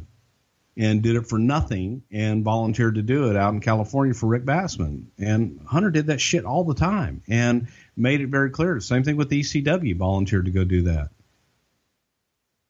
So bullshit on calling bullshit on it. Fuck them. Hunter's not the asshole that he gets credit for being. I mean, he's a businessman, and he's a smart guy, and he knows what the fuck he's doing. But he never been an asshole to me, and always been pretty easy to deal with. Brandon Turner. Oh, fuck you. Twitter. What?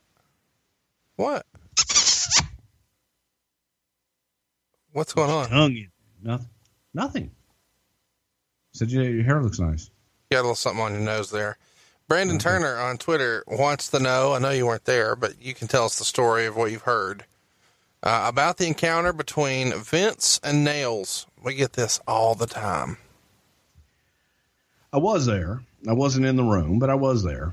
And it all stemmed from a conversation of Nails being upset with, I believe it was a WrestleMania payoff or some kind of payoff, but it was also upset over a fine that he had received, and he went in to talk to Vince. He got heated, and he jumped Vince, and I think Sarge, Arnold Skaaland, I don't know who else, got in and pulled him off, but I don't think it lasted more than 10 seconds, 15 seconds most. It was a lot of, loud yelling and screaming and crash, and it was over. And then he accused Vince of sexually harassing him. Yeah. Did you ever witness Vince sexually harass Nails? I did not. Was this just the smartest, easiest way to do a money grab at the time? It was just ridiculous. Daryl on Twitter wants to know, did anyone ever lose a championship belt or have any fun belt stories? Ted DiBiase and I misplaced the $1 million belt one night. I love you didn't lose it. You just misplaced it. This sounds like a good story. Yeah, it was misplaced. We found it. It was okay. So you gonna tell us the story? Shouldn't that be a tease when we do the $1 Million Man podcast? Because it's a good story. It's one of those like holy fuck stories. It's one of those calling Vince at 2:45 in the morning stories. Okay. Well, we will circle back to that. Let's ask another belt question though. DJ Lewis, who booked this show, would love to know, The Rock had a custom Brahma bull belt made and it's seen every year at Access. Why was it never used on TV? Because it took too long to get made, and by the time that it was made, Rock had already dropped the title, and so they just kept it and never brought it back out again. Danny on Twitter asks, is it true that a tape of Owen's tragic fall exists, and have you seen it? Nope. It doesn't exist, or you haven't seen it? I've never seen any tape of it. I have no idea if it exists. I've never seen it, no. I hear the tape exists, and it's marked do not watch. Would that surprise you? Not even going to comment on that. No. This guy, EZ, asks on Twitter, can you talk about the legend that is Tom McGee? Tom McGee. That was going to be the next Hulk Hogan. Huh? We get this all the time. If you're not familiar with the backstory, there's this rumor, and maybe it's not a rumor. Bruce, I want you to clear this up, that this guy looked like $1 million, and that Vince thought he had found his next Hulk Hogan based on this guy's phenomenal look. He had a bodybuilder background.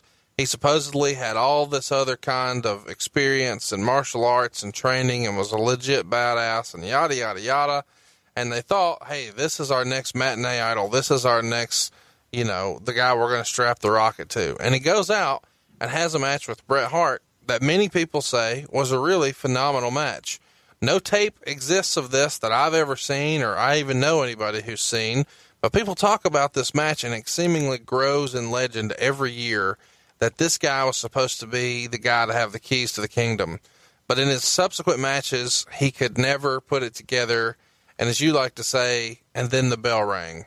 So what's rumor, what's innuendo, what really happened with the legend that is Tom McGee? Well, all that's true. Tom McGee was, prior to the creation of Brock Lesnar, when Brock's parents got happy one night and made him into the prototypical just stud badass, there was Tom McGee, who looked great standing there. Good looking young guy, great body, could stand in the middle of the ring and do backflips and land on his feet. Incredible agility. Came in and everybody raved about, holy cow, this guy could be the guy. He had hair. Hogan was losing his. So that was a plus. And they came in and Vince made the comment at Gorilla that this is going to be my next Hulk Hogan. And he did. He worked with Bret Hart, and Bret could work with a broomstick and make the broomstick look like Jack Briscoe. So the match was great. And then, by God, they put him in with someone else. And it stunk. And, of course, it was the other guy's fault that it stunk. Well, the other guy's the shits. And then they put him in with somebody else, and then somebody else, and then somebody else. And they all stunk. And the only common denominator was one Tom McGee. And it just, they tried to work with him. They tried to teach him. They put him on the road every night and had him work, and he just didn't get it. Kind of colorless, odorless, tasteless.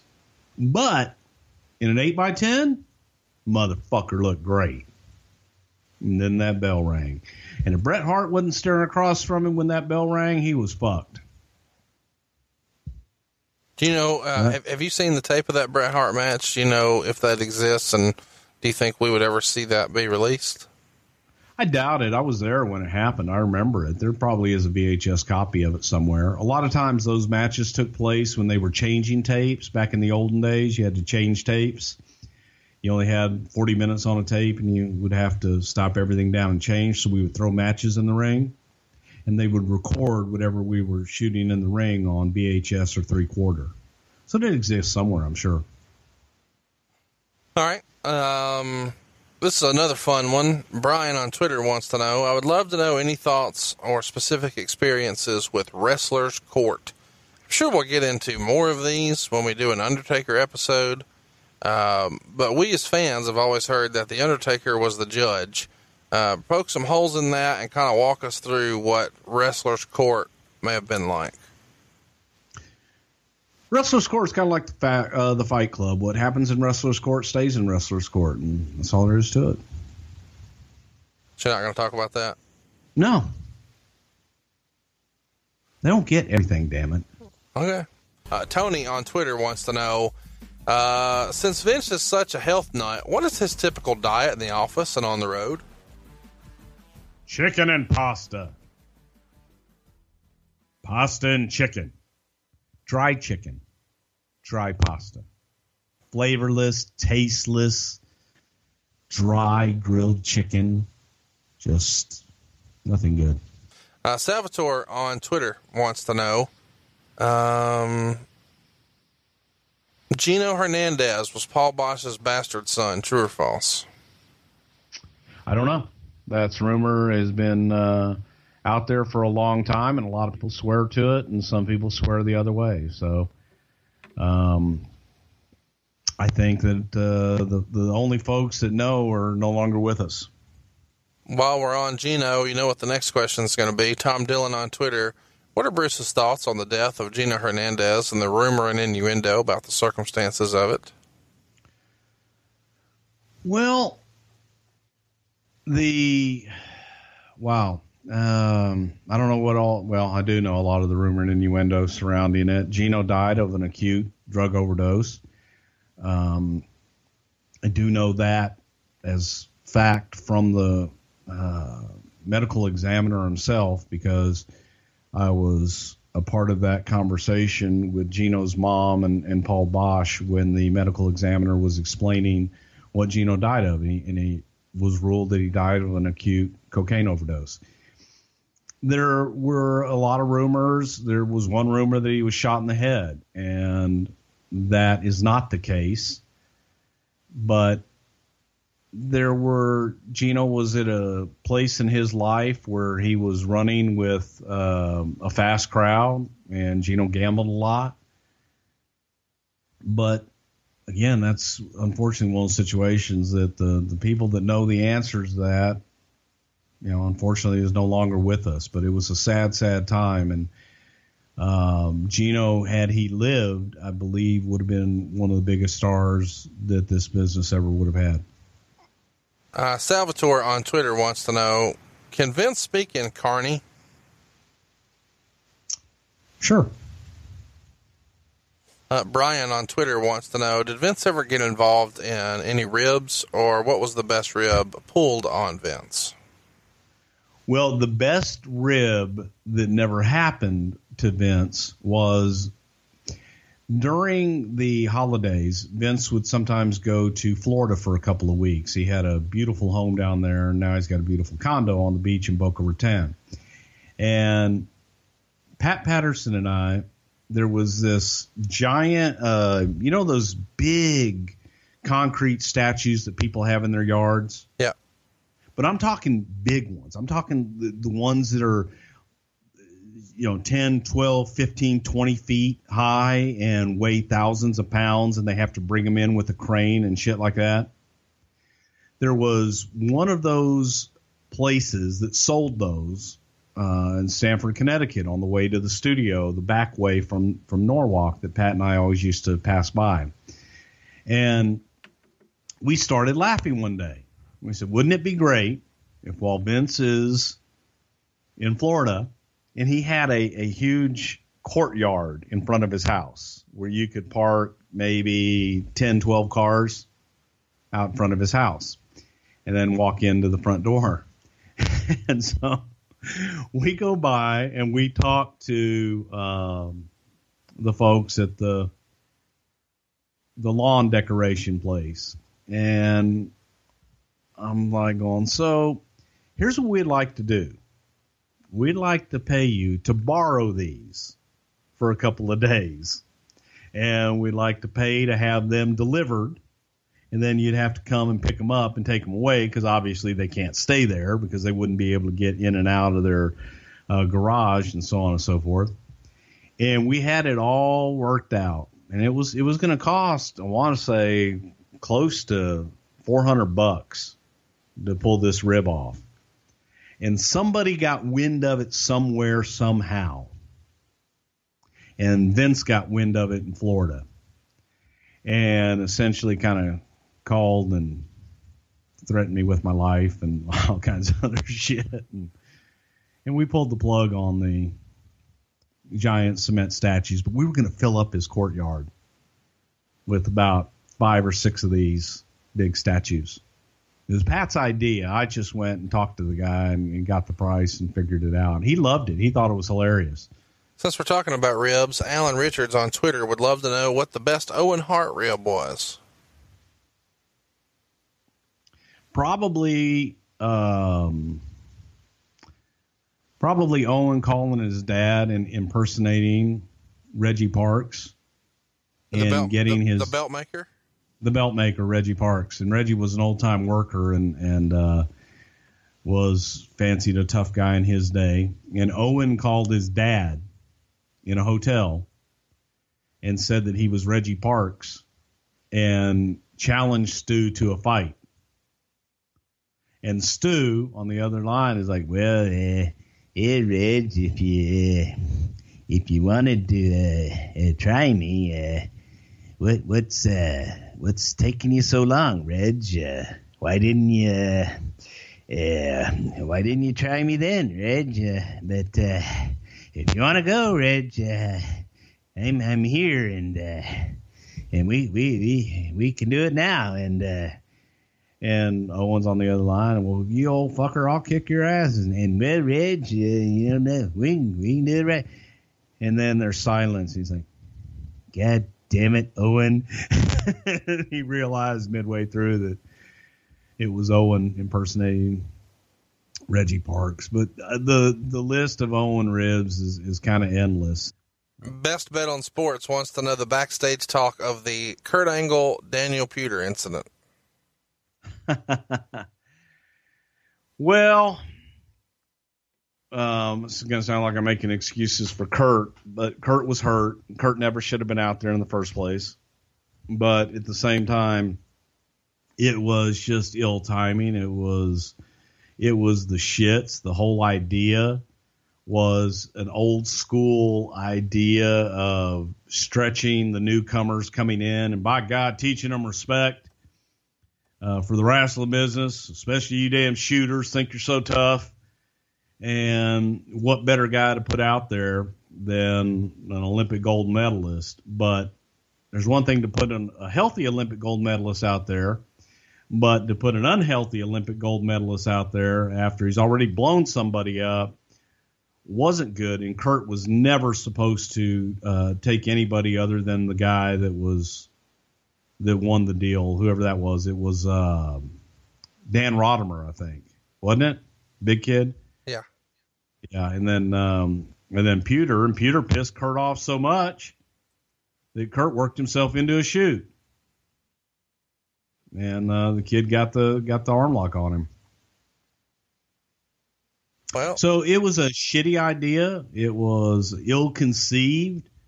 One of the ideas was to use Nunzio is the shooter, which, I think would have been even worse. I wanted to use Big Show because nobody was going to get Big Show off his feet at that time. And just ill-conceived idea, didn't work, and shit happens. You said a minute ago Rodimer won it, Puder won it, but are you saying No. I'm saying they had a contest that day. Yeah. To whoever would get a wrestle, a WWE superstar, that being Kurt, and I think it was Dan Rodimer. I think that was his name, Rodman. Did you guys think that Rodman was really going to be the guy who would win the tournament, and then this segment made Puder the winner? To win the overall Tough Enough? Yeah. Because those two guys were the finalists. No, wasn't that the one Miz was in? No, that was before. Miz was in the first one with Nowinski. Okay. God, I don't even remember, but I know that Pewter was not somebody they thought was going to win. And I would say of people that I wanted to win, I would have said Rodimer. I would have liked to have had Rodimer. He turned out to be nothing much, but I liked his look, and he had personality. He had balls. He got in trouble. Rodimer got in trouble at a developmental camp for doing an impression of me and Johnny Ace. I loved it, and you can guess who didn't like it. So I was mistaken. Miz was not in the first one. The guy who was, though, is somebody we got a question about, and I don't know that we're ever going to talk about him again, so let's hit it now. Memories of Maven. Maven was a good kid. He came out of that thing and had a lot of natural athletic ability. We tried everything with him. We tried, sprinkling him with Undertaker dust and putting him in a program with Undertaker and trying to make him look like $1 million, but they just didn't buy it. I think anytime that you present someone as less than, like a newcomer and a rookie, I think rookie has a negative connotation to it in the wrestling business. They're viewed as less than. And when you bring someone in that is not already a star or presented as a star, they've got an uphill battle. And Maven came in as, tough enough, a beginner from nothing. And they just never bought into him. Well, that's a shame. He went on to have some addiction issues, and I hope that he's doing better. Michael on Twitter wants to know, Ed Ferrara stated that Vince McMahon has a 15-foot tall painting of himself topless while riding a unicorn in his home. True or false? That'd be false. Multiple people have said that Vince has a giant painting of himself riding a unicorn in his den. I don't know about the 15-foot tall piece, but are you saying that Vince does not have a painting of himself in his den? He does have a painting of himself on a motorcycle. Is he wearing a shirt? Yes, he is. There's no unicorn or horse involved. No unicorn, no horse, sorry.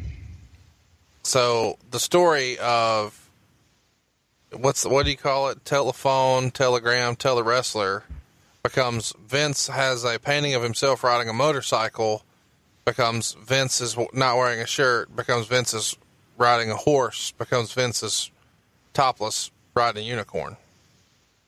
I guess so. There you go. DJ Lewis, another good question. God damn, DJ. He should fill in for me one day. Was there a tentative name for the casino Vince bought? WWF Casino. Well, there you go. That's easy. That was it. Brian Trost on Twitter wants to know, when was the decision made to have pay-per-view exclusively on Sunday? It's hard to imagine a time when that wasn't the case, but that was not always the case. There were pay-per-views on Saturday and on Thursday and on Tuesday, and they bounced them around. So what happened here? I think at some point it just became the universal day. I can't even remember what the catalyst was. Probably like a focus group. You guys did some research, had some numbers to support that Sunday was the best day. Yeah. And maybe it was, if I was to take a guess, it'd probably be around the In Your House pay-per-views. There was a regiment on Sundays, and that became the pay-per-view day. Barry on Twitter wants to know, and this is pretty specific here. In the main event of In Your House Mind Games, Vince gets up from the table and says something to Mick, leading people to think something was changed. True or false? We've pushed this show a few times. It's September of 1996. ECW was in the front row. It's in Philadelphia. It's Mankind's first main event in the WWF. He's taking on Shawn Michaels. A phenomenal match. And I didn't remember this at all. But apparently Vince gets up from the table where he's working as a broadcaster and says something to Mankind. Do you remember this at all? I don't remember that specific incident. I remember that match. It was one of the greatest ever.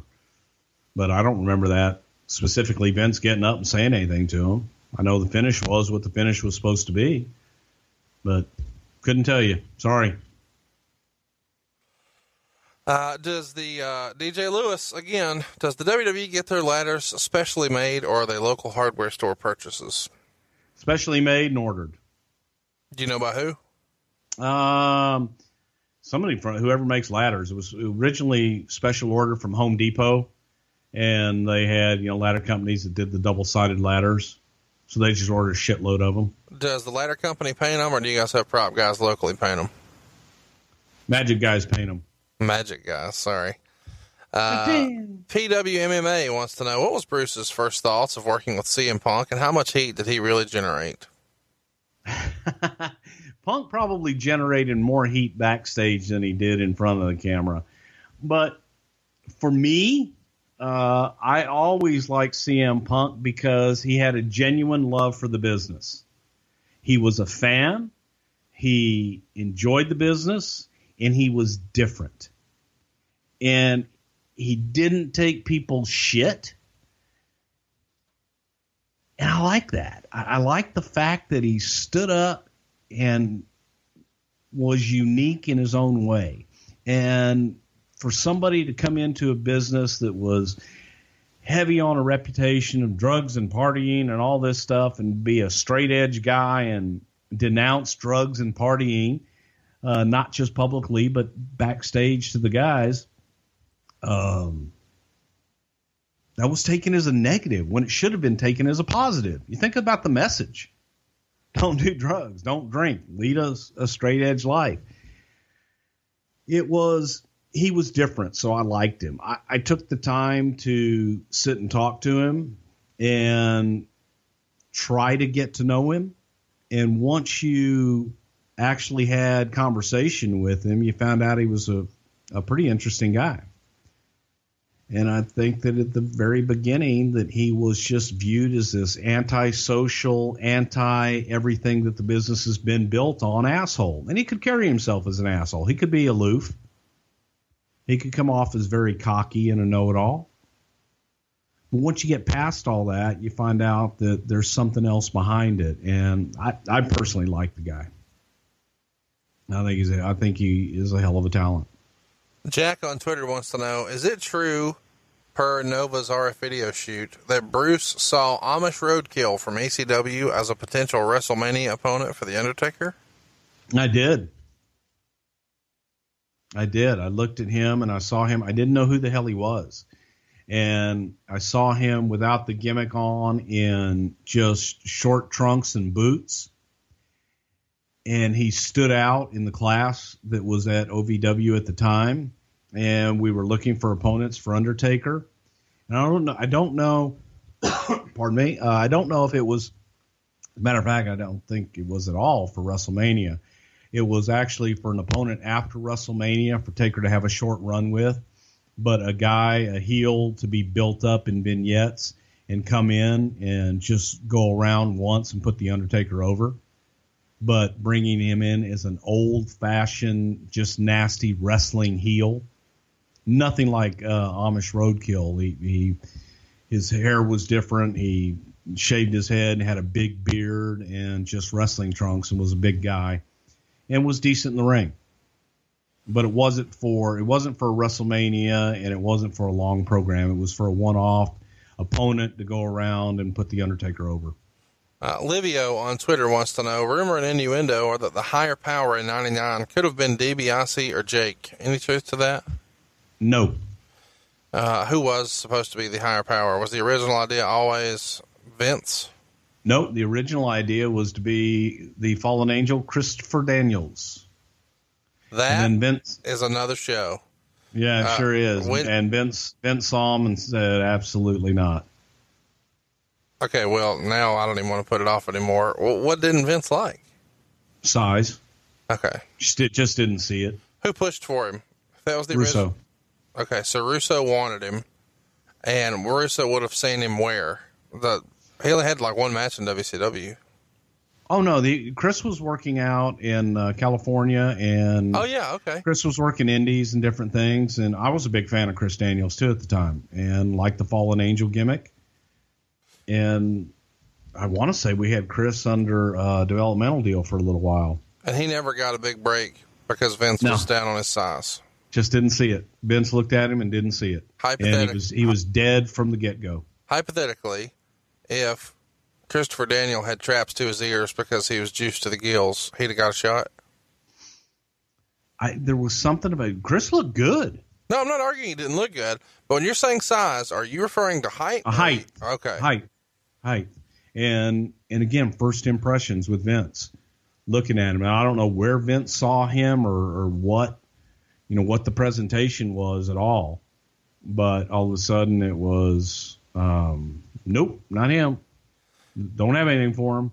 But the guy can go. Michael on Twitter wants to know, was there ever going to be a brother love figure for the LJN toy line? He was rumored to be in the last unreleased series. That is true.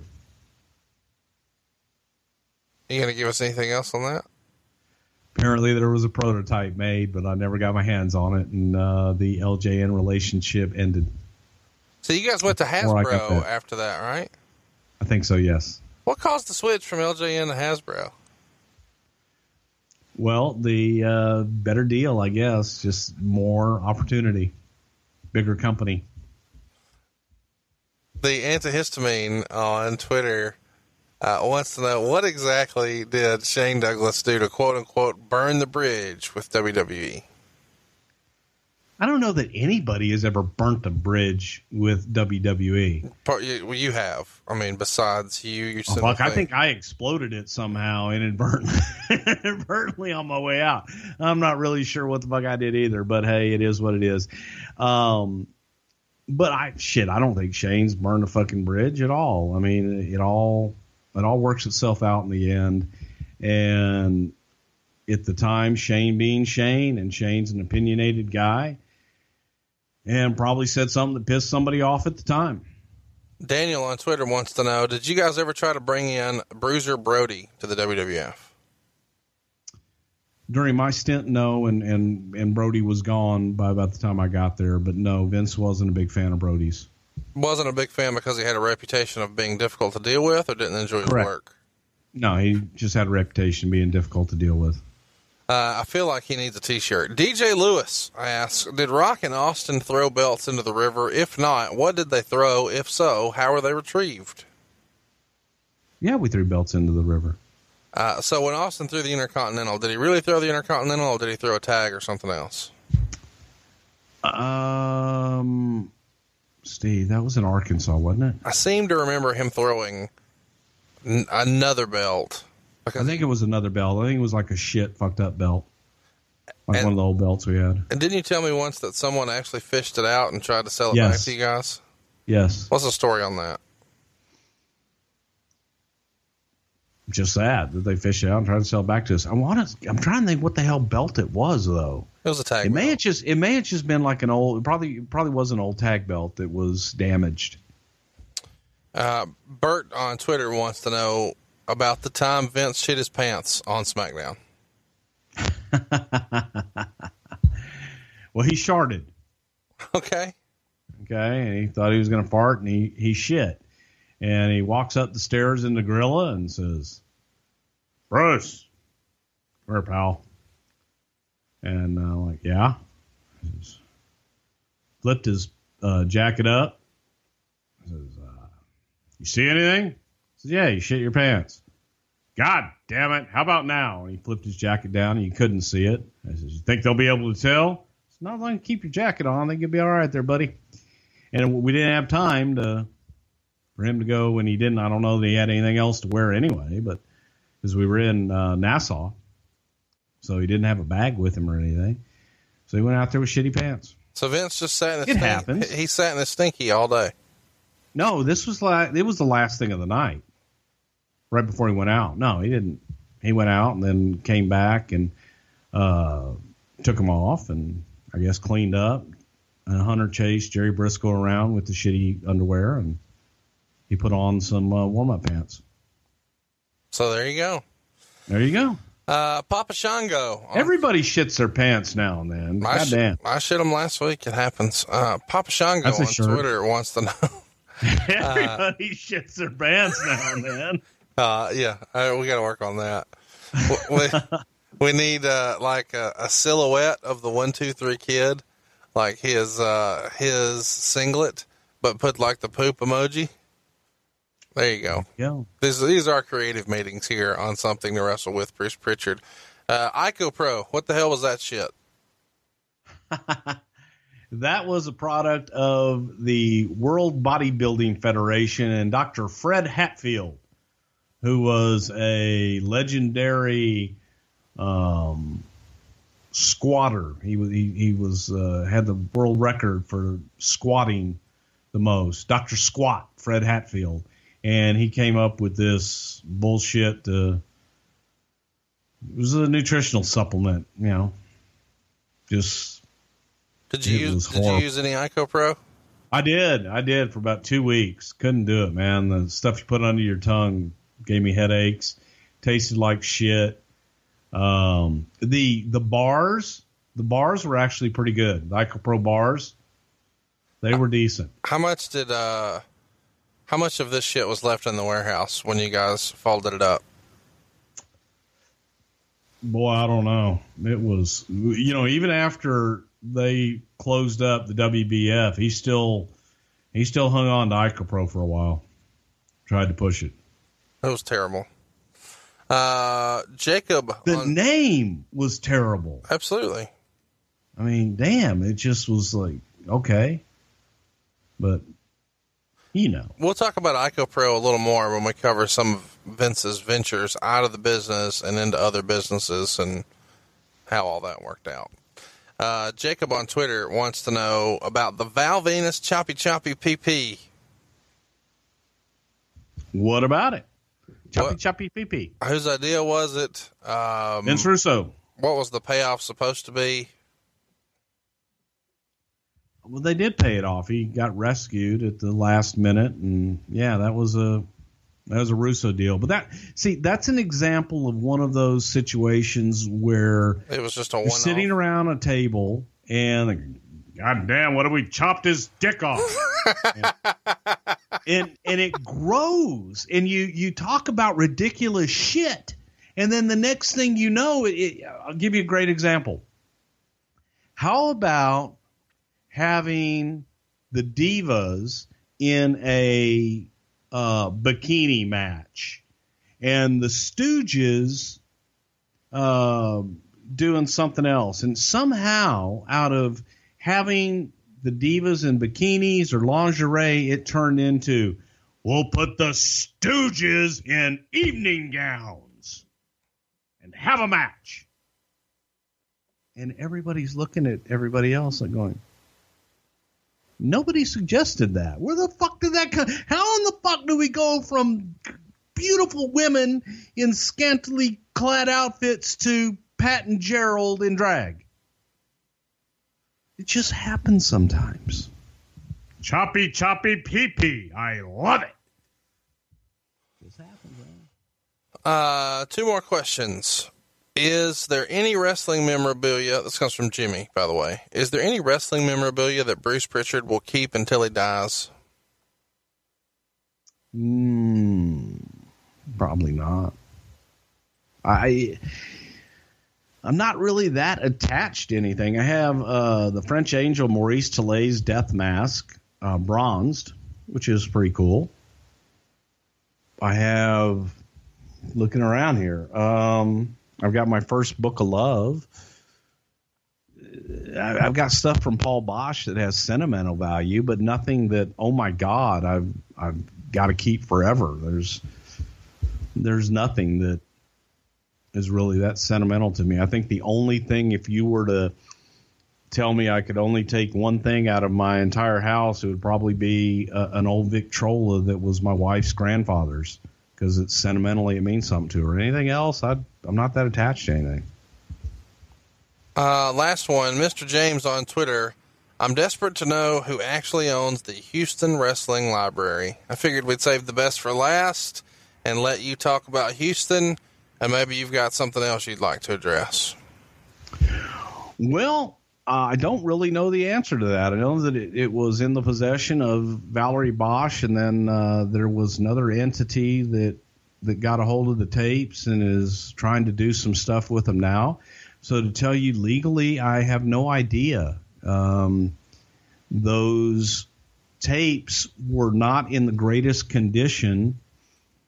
The older stuff was not in the greatest condition back in the day, but there were masters.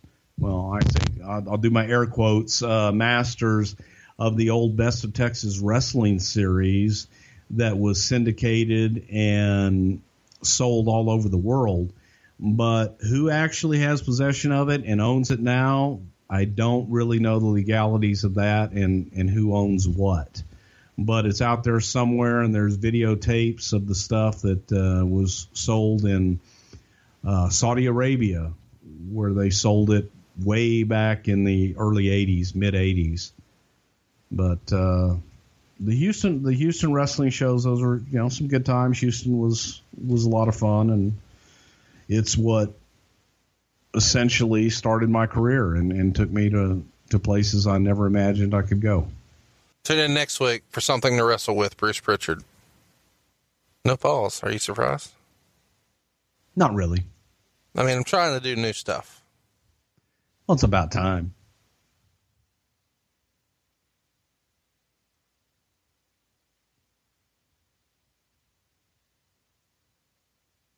What's it about time for?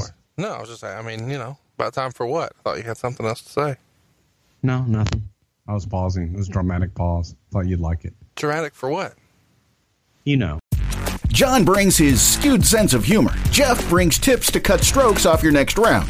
Together, it's those weekend golf guys. They'll pay a lot of money to PXG and Titleist and Callaway and on and on and on, right? How many yards do you think you're going to pick up with that extra driver? I think I can get an extra 5 to 10. What if I give you 15 to 20? Can you pay me more? Jeff Smith teaches on a sliding scale. Those Weekend Golf Guys, the podcast, part of the Believe Network. Just search BLEAV on YouTube or wherever you listen.